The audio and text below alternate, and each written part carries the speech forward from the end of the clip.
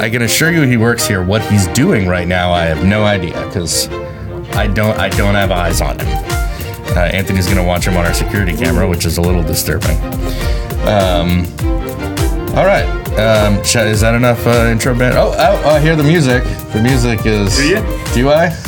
In your headphone? By now, wait. There it is. I'm hearing the playing music. Yeah, Yes. Turn up in my headphones a little bit. According to our producer, it is time for us to shut the hell up and start talking about some real stuff. All right.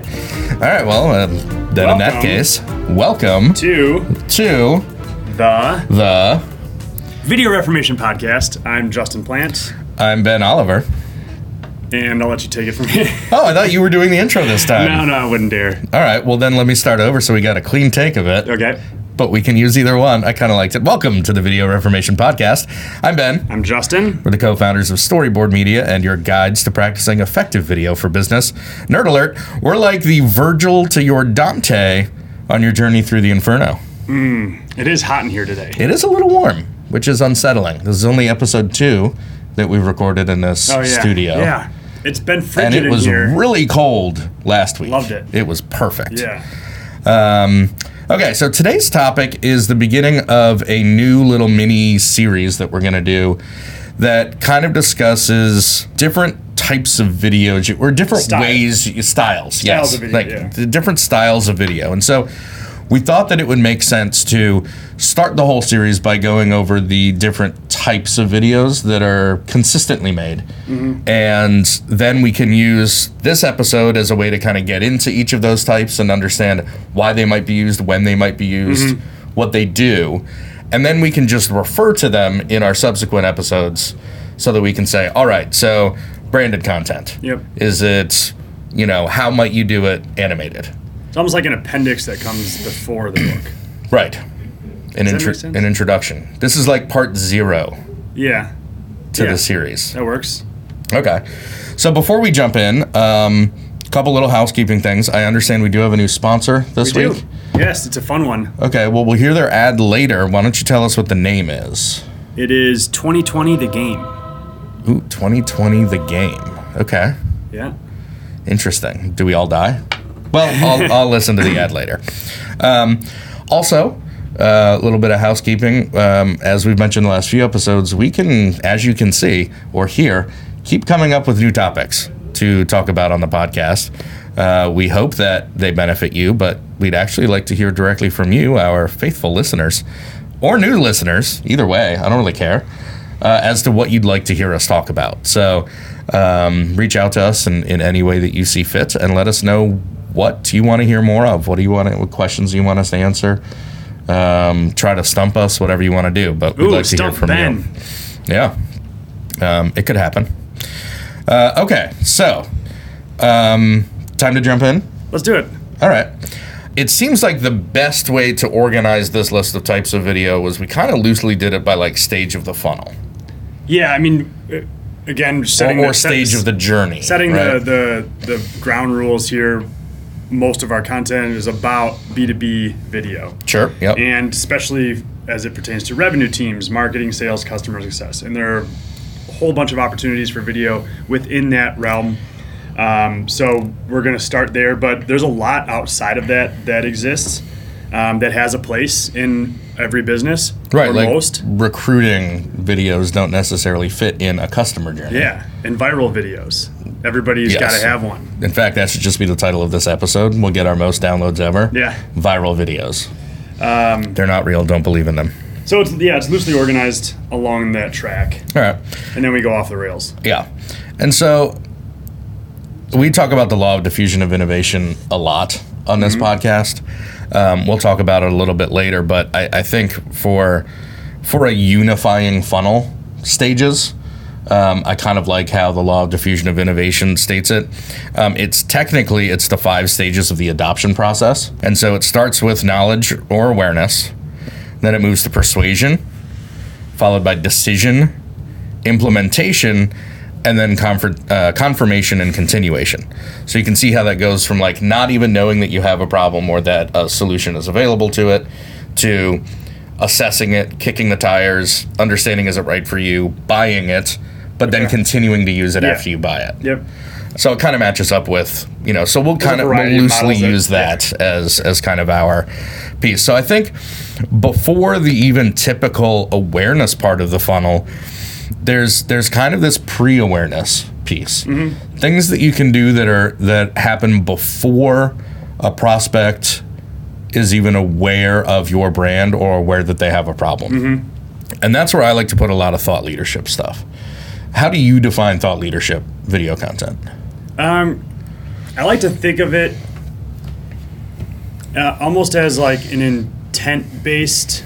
It's a response to someone's intent. They want to know more about X, or they want to know how to Y, or Z. That's confusing. But if you could kind of form questions like that.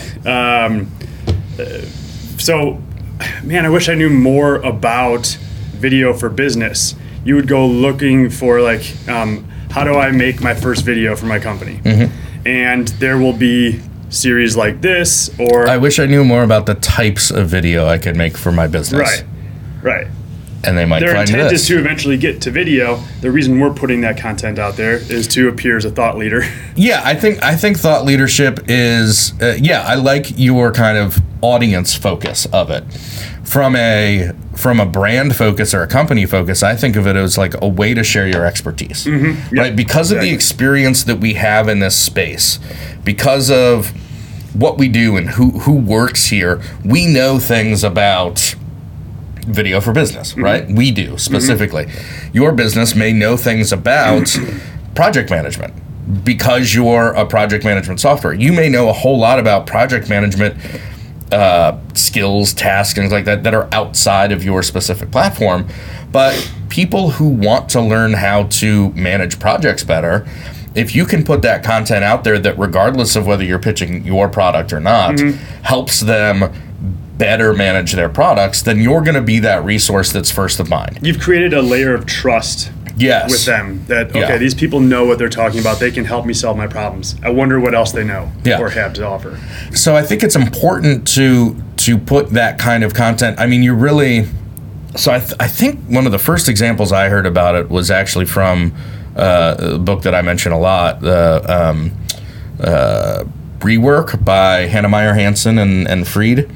They talk about how, I think they used Mario Batali, which I think has been Me Too'd since then. But chef? Yeah. So, he's got a whole bunch of famous restaurants.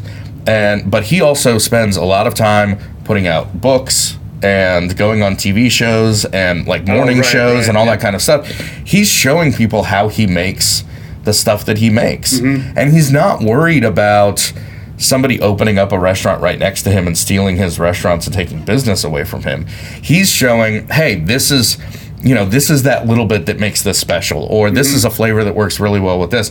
He's just out there showing for people who are into food, hey, this is kind of behind the scenes. This is how I do it. And so that's an opportunity for them to either, if they are cooks, cook better, right? Try some of those things. But if they want to go to a nice restaurant, they're probably more likely to choose one of his restaurants. That's the whole idea of a celebrity chef. He's not concerned about sharing this information for free, taking business away from him too. And so thought leadership, it's the same thing really. It's, I want the people who are in this space with me to do this better. And I don't necessarily think I'm better than everyone else, but I've got experiences that I can share that can help people who are at different experience levels understand something different about this thing we all do. And that's great.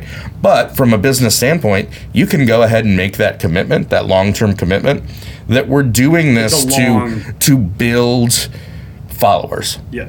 Right? It's not about selling anything. And that's why this stuff is also typically very lightly branded. If at all. If at all. Brought to you by at the end. Yes. Presented by, Lucid Thoughts. Right.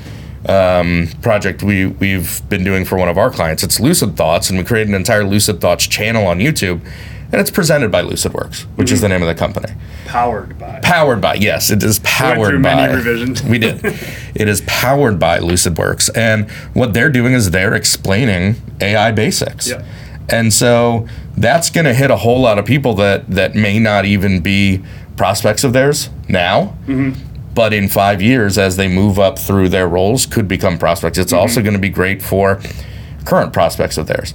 And what they're saying is, we get AI, we get it to a point where we can simplify it. Yeah.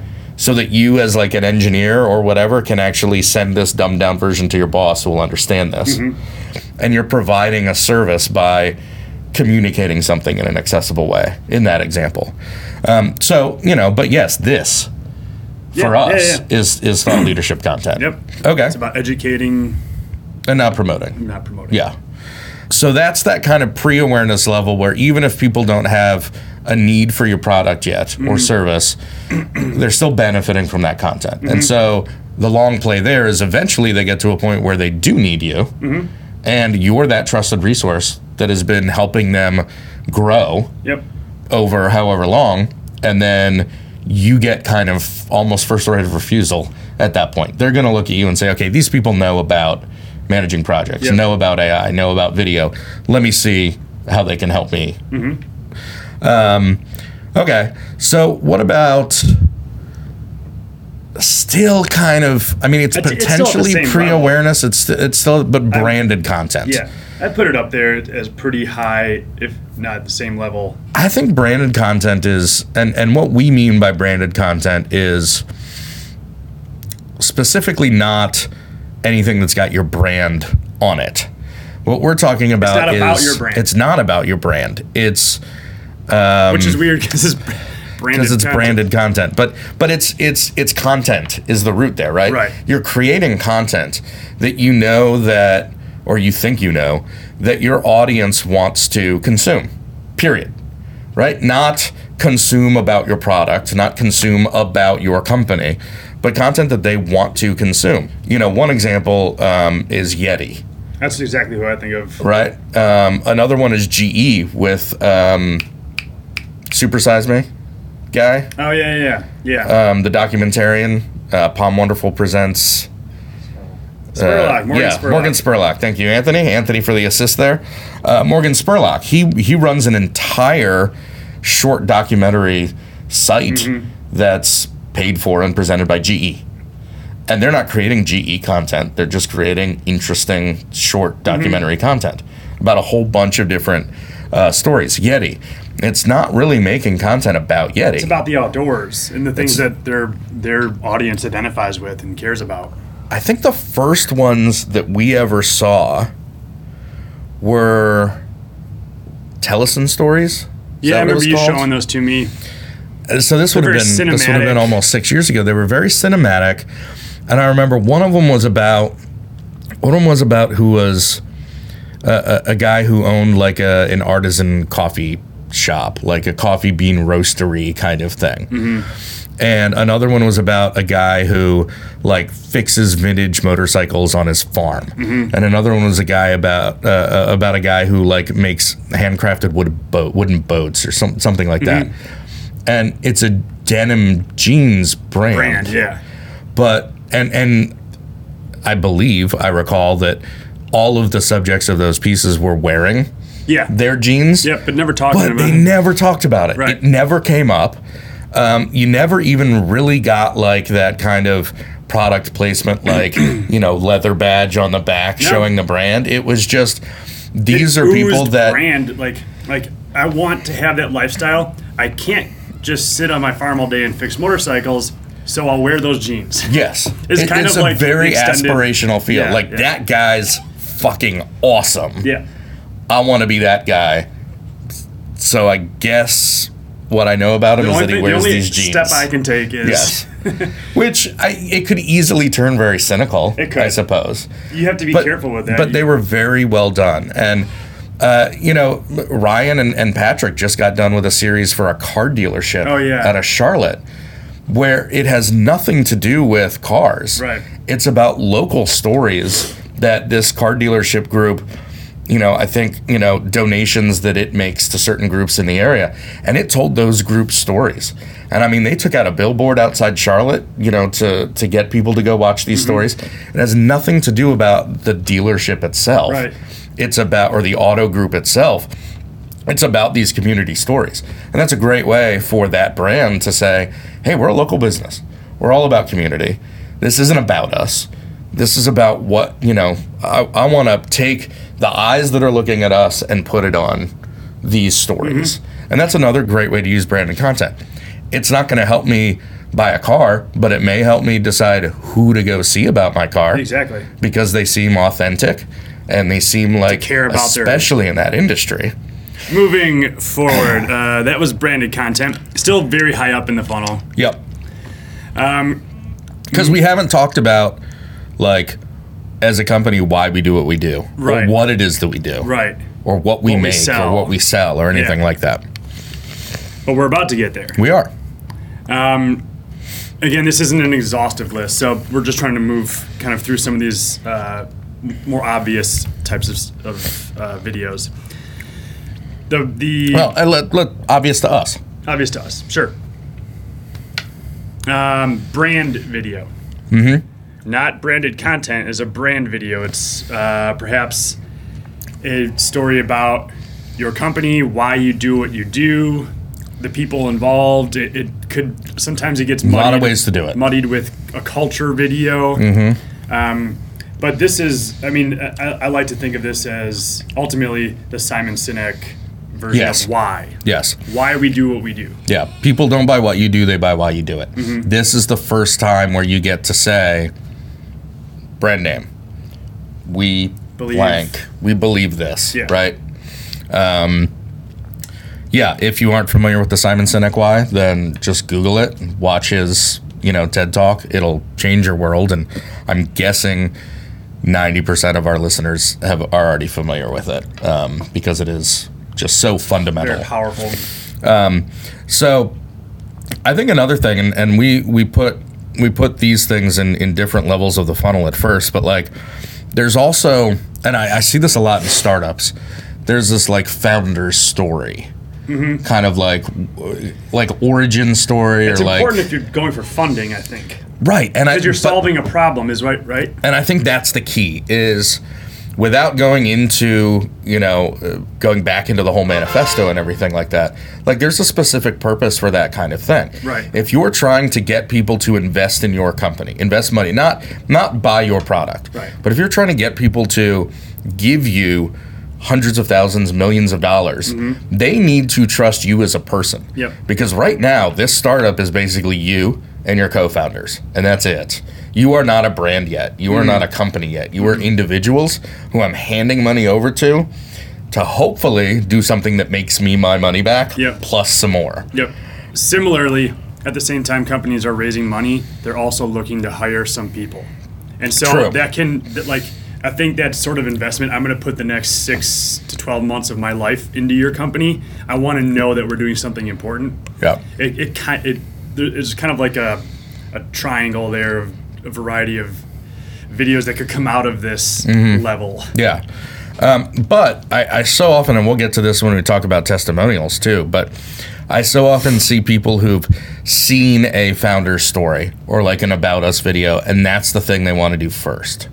Sure, it's egotistical. I think it's egotistical, but I also think I'm also fascinated by this idea that young brands, young marketers don't know how to position themselves, how to talk about themselves. So they want someone else to craft their story for them. So in this case, what they do is they hire a video agency, a video production company, to come in and interview them about like the process of creating this thing. And maybe a better storyline is the process goes back to, well, our co-founders are brothers. And their father used to own a whatever, something like this. And that inspired the brothers after working on Wall Street or whatever to come back and do this, holistic, homey kind of thing. Whatever. I don't know. But they think that by somebody stitching together a story there, they're kind of relying on someone else to say, this is who we are, because they don't really know how to say it themselves. Whereas when we talk about testimonials later, I think the people think that that's the first thing to do because they don't know how to talk about themselves. So I'll just ask my customers about me. Right. And they'll define who we are. Nothing wrong with testimonial videos. I'm getting more and more passionate about this every day. I think testimonials are very much wrongly placed in the top of the funnel. And they're placed in the top of the funnel because it's so often the things that companies want to do first. Right. Because of exactly those reasons. I don't know how to explain myself. I don't know how to talk about my business, my product. So, since we're there, sure. I feel like, I wanted to do 2 separate rants on the same thing, though. You bring up that a lot of companies want to jump straight into testimonials and use those at the top of the funnel. That can work, but only at a very specific moment in the lifespan of your business. Yeah. When you're crossing the chasm. When the early adopters, the ones who want to say, I was here first, yes, get to say to the people who just need a little bit of pushing, they get to say, I did this, it works, I love it, you should do it too. That's all those people need, those early majority need. That might be the only time you want to start there. Yeah, and so I would say that that's probably very much a startup type situation. Yeah. You're kind of at the same stage where you're just past asking people for money. You've got the money to actually create your widget, and now you've gotten a couple people, a couple innovators to take that risk, which they're willing to do, buy your product, try it, and those people want to say, hey, look at me. I did this first. This works. And which is very convenient because the next group of people, right, your early adopters and then your early majority, as you go down through that law of diffusion of innovation, as you get further along, people need more social proof. Right. So the early adopters need a little bit of social proof, whereas the innovators need none. They're like, this looks right for me. I'm going to jump on this. Yep. I'm going to be one of the first people. Your early adopters say, this looks really cool. I want to get it on the front of this before everybody's got it.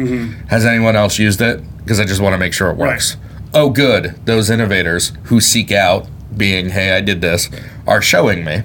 And then you've got your early majority, which is probably later in your company at that point anyway. Yeah, you're in like growth stage at that point. And now that's where that social proof stuff really belongs down toward the bottom of your funnel. I still, even though it's early in the company and you've got a couple innovators who are on camera talking about your product or service, personally, I like to think of it as like waiting until you see the whites of their eyes.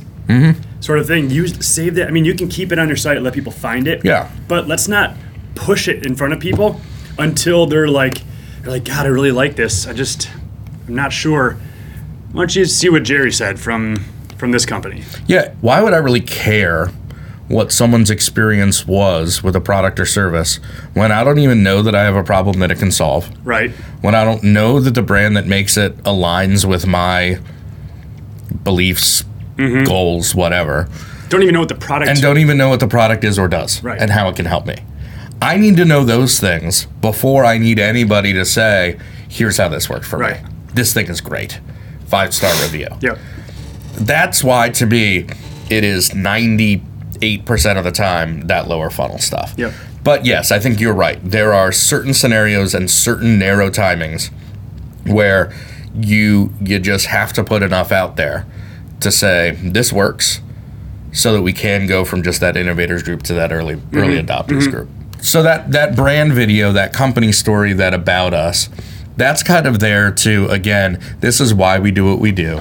These are the people. There are another example for a lot of technological companies. They don't want to see they don't want to be seen as this like faceless AI-driven robotic venture. They want to show off that there are people put humans in behind this, right? So they want to humanize their brand. That's a great way to humanize the brand. But again, it's probably right to do it when you've identified that there's a certain scale and a certain automation to what you do that you don't feel like your audience is telling you, I don't really know how to connect with you. I know how to buy from you, but I don't really know what your brand is about. You help me get a product or service that I need, and that could come from your company or someone else. It doesn't really matter. The more that you can drive them to connect with your brand, the more likely they are to buy from you in the first place, and the more likely they are to stick with you. Also, definitely. And that's that post-buy part of the funnel, right? Taking people from making that purchase decision to then using it, loving it, becoming advocates. Okay, before we move on, I think it's time for our sponsor. Sure, Ed. it's a good time for that. 2020, The Game. A board game for the whole family. Brought to you by the creators of other classics like Taxes on Taxes, War, the civil kind, comes what 538 calls the board game of the year, which makes sense, it's 2020. Sure, yeah. Players split into as many teams as desired, and only 2 get to play. Through a gauntlet of nonsensical whataboutism and paper-thin policy proposals, players will funnel billions of dollars into the hands of the media, who will ultimately decide who wins or loses. You thought Risk was long? 2020 The Game will give you and your family, friends, or worst of enemies 4 years of fun. And the best part is, once the game ends, the next one begins. 2020 The Game, available now. It sounds so topical. Yes, it is. And my guess is there'll be a 2024.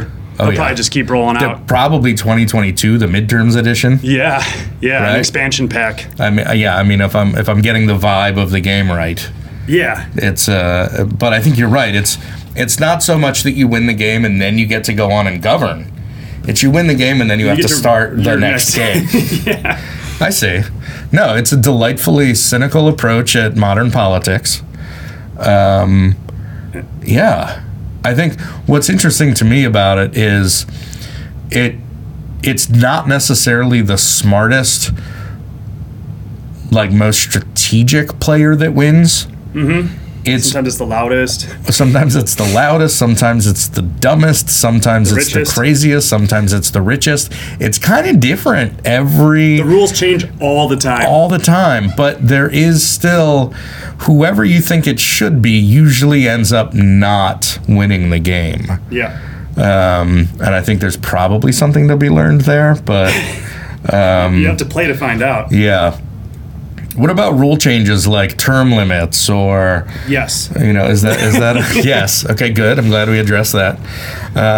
Okay, There are very few rules, and you don't even have to read them before you play. right. And really, the players have no control over this because ultimately, it's a cabal of it's a small group of people with a lot of power who decide who wins.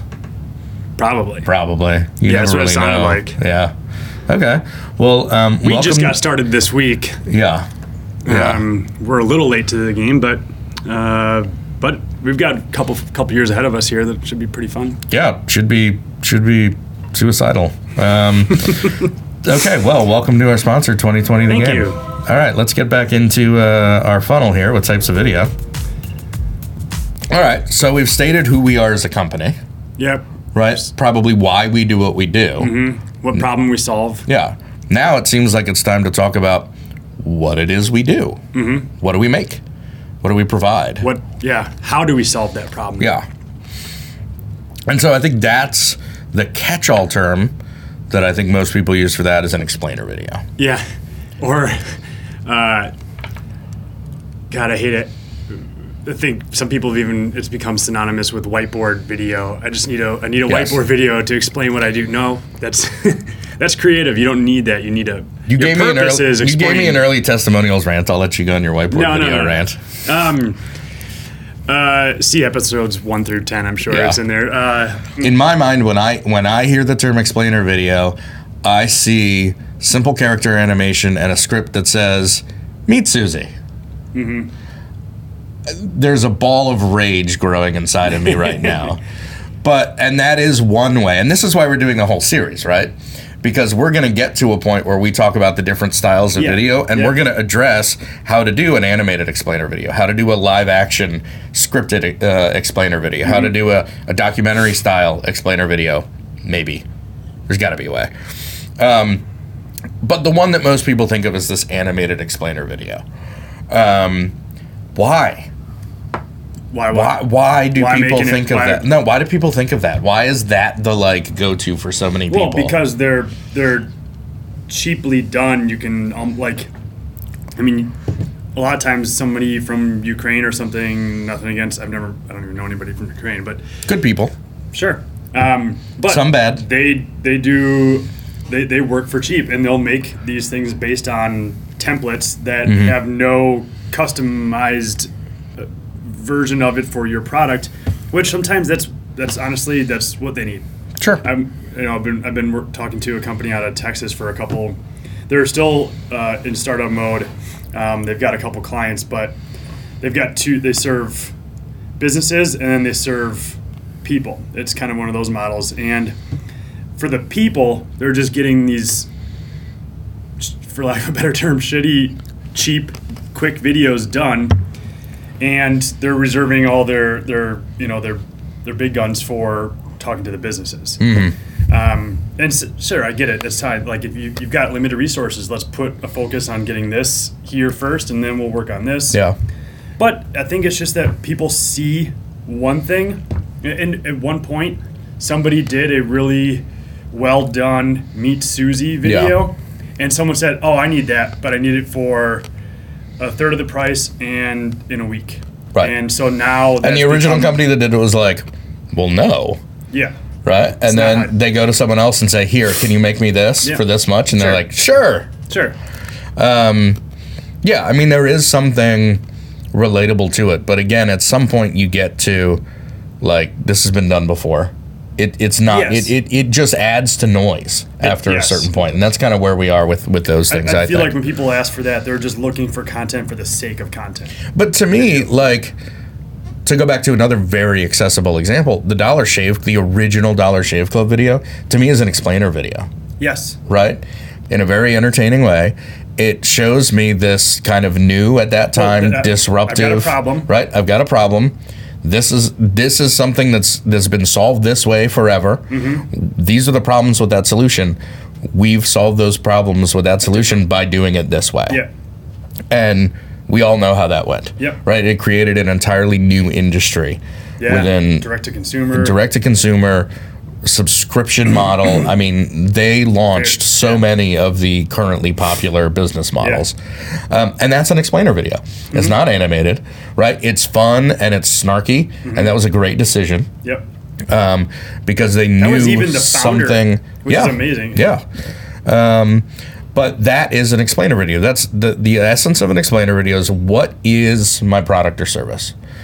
How can it help you, right? Like, and so to me, they kind of work on three different levels. There's one where you can focus on, like, super top level, like, this is how our product benefits you. These are problems you have. We solve those problems. Mm-hmm.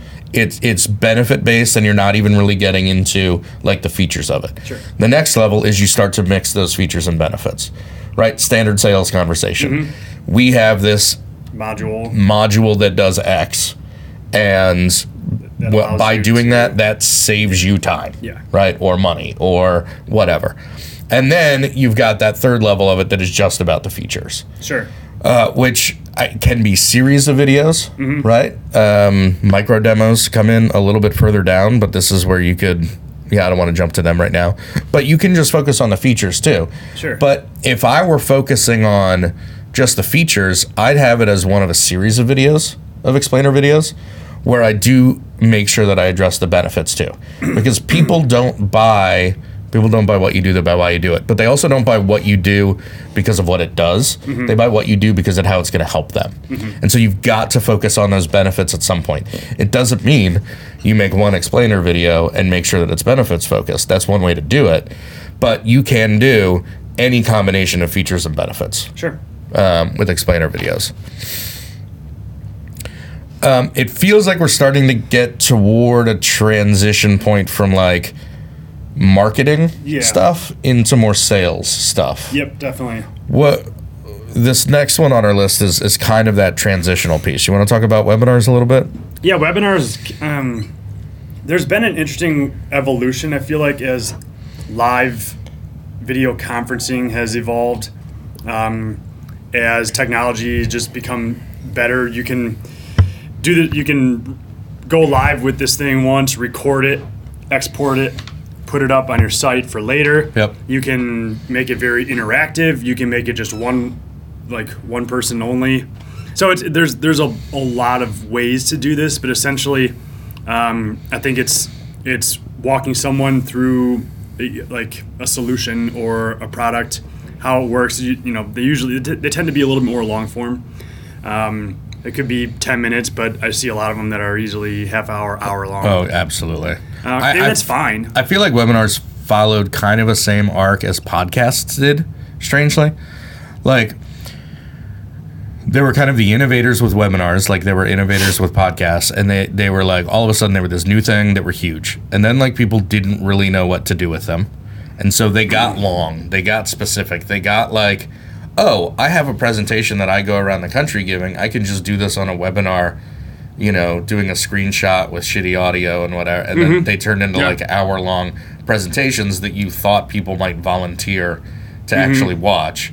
And so I think webinars got a little bit like tedious for a while. And then as some of the technology and some of the like video for business maturity started happening, people have started to realize how to kind of repurpose webinars. Yeah. And so they're a fantastic lead machine. Yes. Right? And I think they weren't necessarily seen as a lead machine before. They were seen as like a thought leadership machine before. But there's such an opportunity to, and the technology is so easy now to get people to sign up for them. And all of a sudden you have lead information. Yes. Very, very intelligent lead information. Like how long did they watch? Did they engage and is this click their through third webinar? Stuff? Yeah, did they see? Yep. And so I think that kind of 23 does a great job with their they do the hosting platform. For anybody who does a lot of webinars out there, this is not an endorsement, like a paid endorsement. Just simply sure as hell ain't a paid endorsement. We can ask. We're agency partners. I think.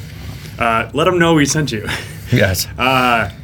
But I think that was their focus. Mostly, it seems to be where their focus was, at least starting their product. Yeah. Some great data from those. Yeah, so I think webinars, again, are those things that have typically been used higher in the funnel because there was a whole bunch of like thought leadership, subject matter expertise, and now it's being smarter used to address very specific concerns to an audience that is much further down in the consideration part of the model, or whatever the model we decided to use, might be in the persuasion decision part. Right, and they want to know something very specific, and you want to let them self-educate. How do I clean up my data for AI-driven technology in 2020? Yeah, and then I think it's worth mentioning quickly that webinars are oftentimes like, you do a little bit of a promotional punch to say, join me for this Lunch and Learn webinar from noon to 1 p.m. on Tuesday, March, whatever. And so you get people to sign up to actually watch live, but then you shortly thereafter make it available to the public, and you're just capturing that lead information afterwards. So there's that's even a way to assess a prospect's interest level. Is this something that they're saying initially that they want to commit time to?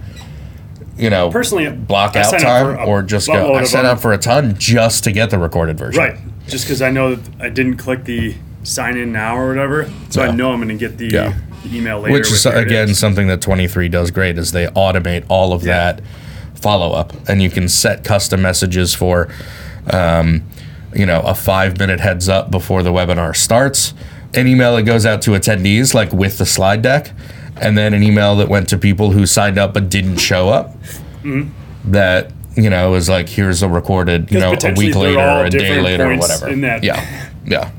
People who showed up are probably more likely to buy now because they're trying to solve that problem as soon as possible. Yes. They're not that different from a demo. Tell me how they might be different. There's a couple ways to do it, but in my mind, the true meaning of a demo is a one-on-one conversation, largely virtually, between a salesperson and a prospect. And even if it's a group decision, you're likely getting one decision maker at a time at this point. But it's a one-on-one decision where for the first time somebody has said, I'm interested in this product. I think it could help me. I'd like someone to walk me through exactly how this thing works. I have some specific questions as well. Like I want to. And so there is, you often see, often too early, you see the call to action of sign up for a demo, request a demo, schedule a demo. What you're doing is you're asking your prospects to say, I'm now ready to move from a marketing lead to a sales lead. I want a salesperson, to take time to walk me through this thing because I'm interested in it to the point where I want very specific information, and I want to be able to ask specific questions that I'm not getting answers to in all of this other one-to-many conversation. That doesn't mean that a demo can't be pre-recorded, but it still feels to me like something that you would pre-record and send to an individual. Sure. One at a time, right? Yep. It can be made for generically. But a salesperson is taking it and saying, here, I'd like you to watch our demo. I'm sorry we couldn't connect at our scheduled time, but here's a pre-recorded version. Let's schedule a time for you to ask me whatever questions you have, and we can go into it. So it doesn't have to be live, but I think just like with explainer videos, animated is what people think of. I think of that one-to-one. Yeah, how much more can you get done real on a phone time call instead of leaving a voice message? Yeah. So you get to walk them through, and the better prepared you are for that demo also. I mean, a lot of companies that we work with who do the demo approach, they have several pre-demo conversations. Right, where they're understanding which of these modules, which of these features are going to be things that this person's going to be interested in. Because a lot of platforms have so much going on that it would be a waste of an hour to talk about all 10 feature sets when you know that these are the 3 that are going to get them to buy it, because they're the ones that they're going to use the most. Or 6 of them don't even apply to this particular prospect. So spend the time that you're getting those people to commit. And that's a huge, think about it. This is the first time people are saying, I want to, well, maybe webinars, but again, who shows up for a webinar? I want to dedicate my time to learn about this. I don't want to just dedicate my time. I want someone from your company to dedicate their time to me one-on-one. I don't want to dedicate my time to sit in a lecture hall with 200 other people and listen to kind of a scripted thing. I want to sit one-on-one office hours. Right? I want to raise my hand every... And I want to sit that's making a large commitment and asking for a commitment back. And that is a different decision than just saying, yes, I'll spend an hour watching this later. webinar sometime. Yeah. But so you're starting to get to the point where you said, even if it is pre-recorded, it'll be very focused on that particular person's or company's problems. So you might tailor this demo to include these 3 feature sets. There's another version which could either go above or below this in the funnel that we call micro demo, and that is typically just sectioned off pre-recorded features. Generic, but focusing on a specific feature or a specific use case, perhaps an industry-specific use case, perhaps a persona-specific use case. On that scale of 1 to many and 1 to 1, you can get really close to 1 to 1, or you can kind of scale it up a little bit. But there's and I would recommend listening to 2 episodes ago when we talked about 1 episode when we talked about scaling. 2 episodes when we talked about, I don't know.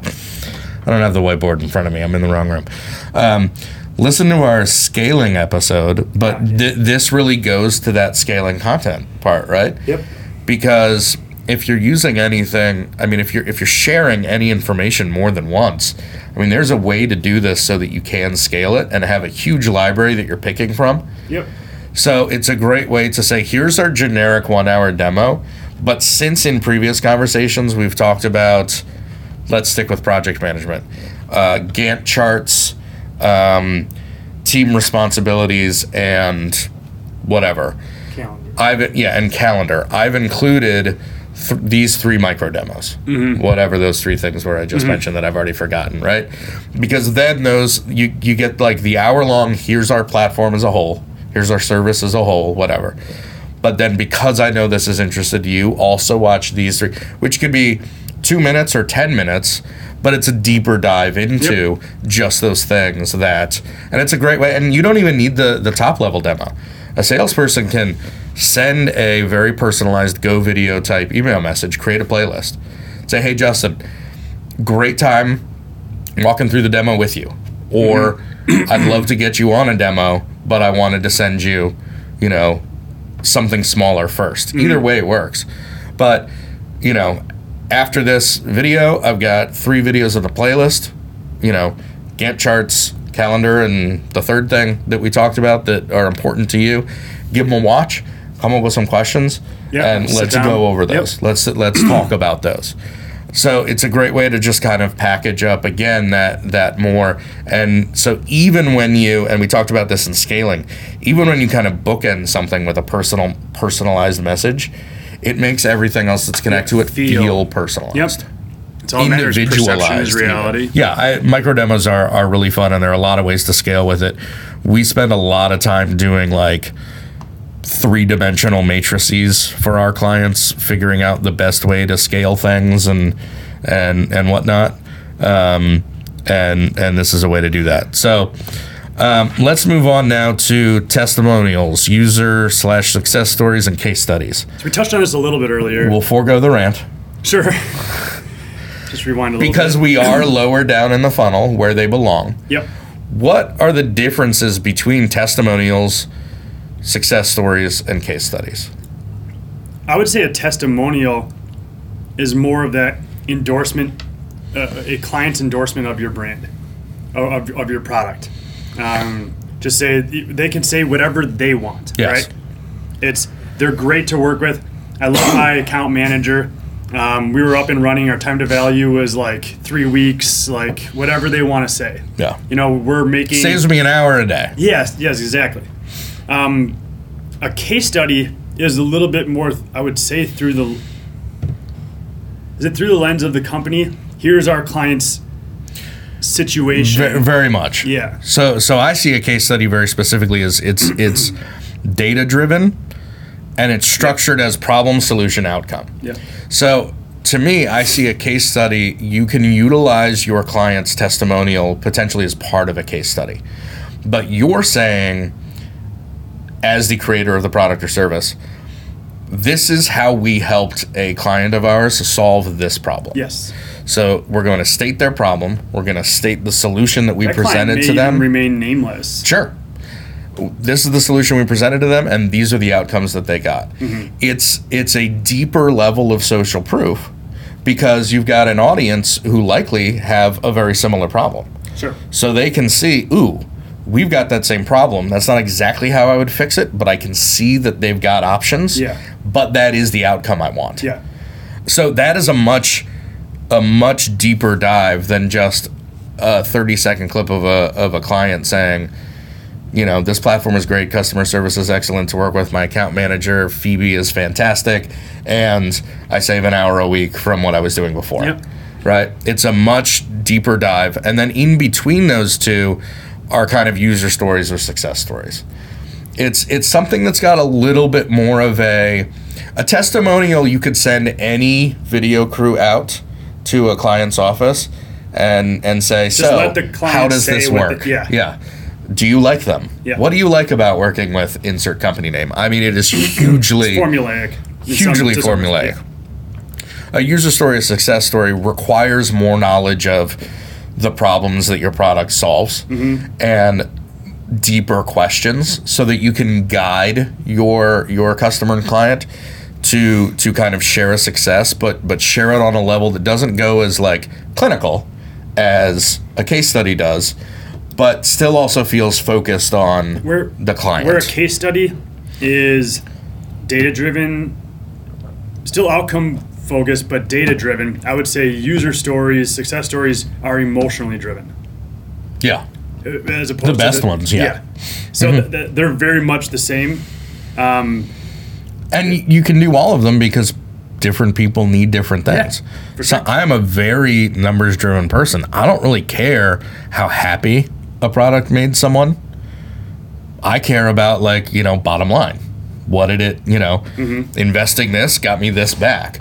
But a lot of people want to feel the way that other people feel. I don't know feelings. Yeah. I don't care about that. But a whole lot of people do. And so that's so in B2B, case studies might have more of an impact than a user story. Yes. You see user stories a lot in the B2C world. Yeah. You see testimonials in both. But it's important to remember that these are lower funnel videos, not top of funnel videos. rewind to 18 minutes and 30 seconds or whatever the right time is to listen to that rant. Talk to me a little bit about FAQ videos and how-to videos, because that feels like another transition point where we're kind of going from like the last bit before somebody makes a buying decision, but also kind of crossing over into, okay, now I bought this thing. How do I do this? So if I'm still before the conversion, before the decision to buy, I might go look at how does the product, like how do I do XYZ with this product? And some like a lot of software companies will have a knowledge base where you can kind of go through and learn how to do certain things. Those could probably be recycled from micro demos or vice versa. But those FAQs or like might even be like, what's your return policy? So I can mitigate risk. Yep. Or what is your average time to value? Stuff like that that helps mitigate risk, I think is what if I sign up for the annual pricing, can I cancel at any time and get a refund? Can I? Yes. I think risk mitigation is a great way too. And for the laggards or like the absolute introverts who really don't want to talk to anybody, this can help or push people them, who don't want to be sold by a salesperson, this is your last chance to really get everything detailed out there. This is the last like wall of defense and the self-education thing. It's like, here, I got nothing else I can throw at you that isn't a specific thing where you got to talk to somebody one-on-one. And I think that kind of goes into onboarding too, right? Like, now I've bought this thing. So there's a way to provide people with, FAQs and how-tos and knowledge bases once they get it. But there's a lot of value in just showing people through video content how to use this thing that they've just bought, right? So I think that onboarding is something that's congratulations, welcome to the family. We're so excited, to have you using our product. Here we're going to walk you through so that you can get the most out of it, right? And so it's there to get them to understand the platform or product or service enough so that they really don't have to go to the how-to or the knowledge base kind of thing, right? And they also don't have to like use support tickets and things like that. Right. So it's important to create a lot of time on that end. So that's just kind of a fundamental piece of that. Okay, how do I actually use this thing that I've spent likely a lot of money on, or my company has spent a lot of money on? I think that kind of brings us to the end of the typical funnelistic customer journey kind of thing. It doesn't mean there aren't other types of videos. Right. And I think we should leave ourselves the flexibility in the remaining episodes when we're talking about styles to bring up particular other types of videos that may work really well for that style. But I don't feel like we necessarily need to go into them now. I mean, we're talking about, like we mentioned beginning, like we're talking about recruiting videos, internal comms, training. Yeah. Event stuff has its own funnel. I mean, it's stuff that all has value, but it fits outside of kind of the primary customer journey, which I think is where most of our listeners are concerned, is how to get people, from marketing to sales to customer success. Yeah. Revenue-focused videos. And of course, there's like viral video that we don't. Right. Again, which will be probably its own series. Yes. It's a very complicated process. The definitive guide on how to make a viral video. Right. Yes. Sure. Okay, so in our next episode, we're going to take a look at our first style of video. Which style will we be looking at? I don't know. Have we thrown a dart yet? We haven't thrown a dart yet. We've got a blank on this page, and we decided we were just going to decide in the moment, and that was our next episode. Why don't we let our series. audience decide? Why don't we decide and tell them that our next video in this series, we're going to look at the style of live action scripted. Okay. That's our favorite. It is our favorite. That's why I went with it. So for good reasons. Yes, and I do want to clarify. This is one of those series, kind of like the hiring series, where we're going to break these episodes up. We're not going to spend like the next 6 episodes just diving into styles. We're going to rotate through these just because if nobody cares and we don't want them to drop off for 6 months or whatever. So the next episode in this series, which is called the something series, Yeah, which is called a series that we'll figure out once we have to publish this thing. We'll be looking at live action scripted videos. Other options are character animated, abstract animation, whiteboard, and we probably won't do that. What else? Live action doc style. Live action doc. Like live action unscripted. Well, we got a bunch. We got a bunch of them. Okay, so if that doesn't wet your whistle for the next episode in the series, I think it probably doesn't, because we could have done that better. Make sure that you subscribe to the podcast so that you can get notifications when those episodes do come out. Rate us, review us, like us on Facebook. I'd like to thank our sponsor one more time. Yes, 2020 The Game. All right. Read the. You want to read the spot again? Yeah. A board game for the whole family. Brought to you by the creators of other classics like Taxes on Taxes, War, the Civil Kind. That's my favorite. Comes what 538 calls the board game of the year. Players split into as many teams as desired, and only two get to play.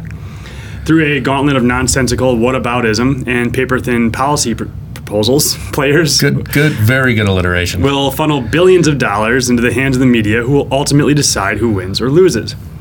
You thought Risk was long? 2020 The Game will give you and your family, friends, or worst of enemies 4 years of fun. And the best part is, once the game ends, the next one begins. 2020 The Game, available now. All right.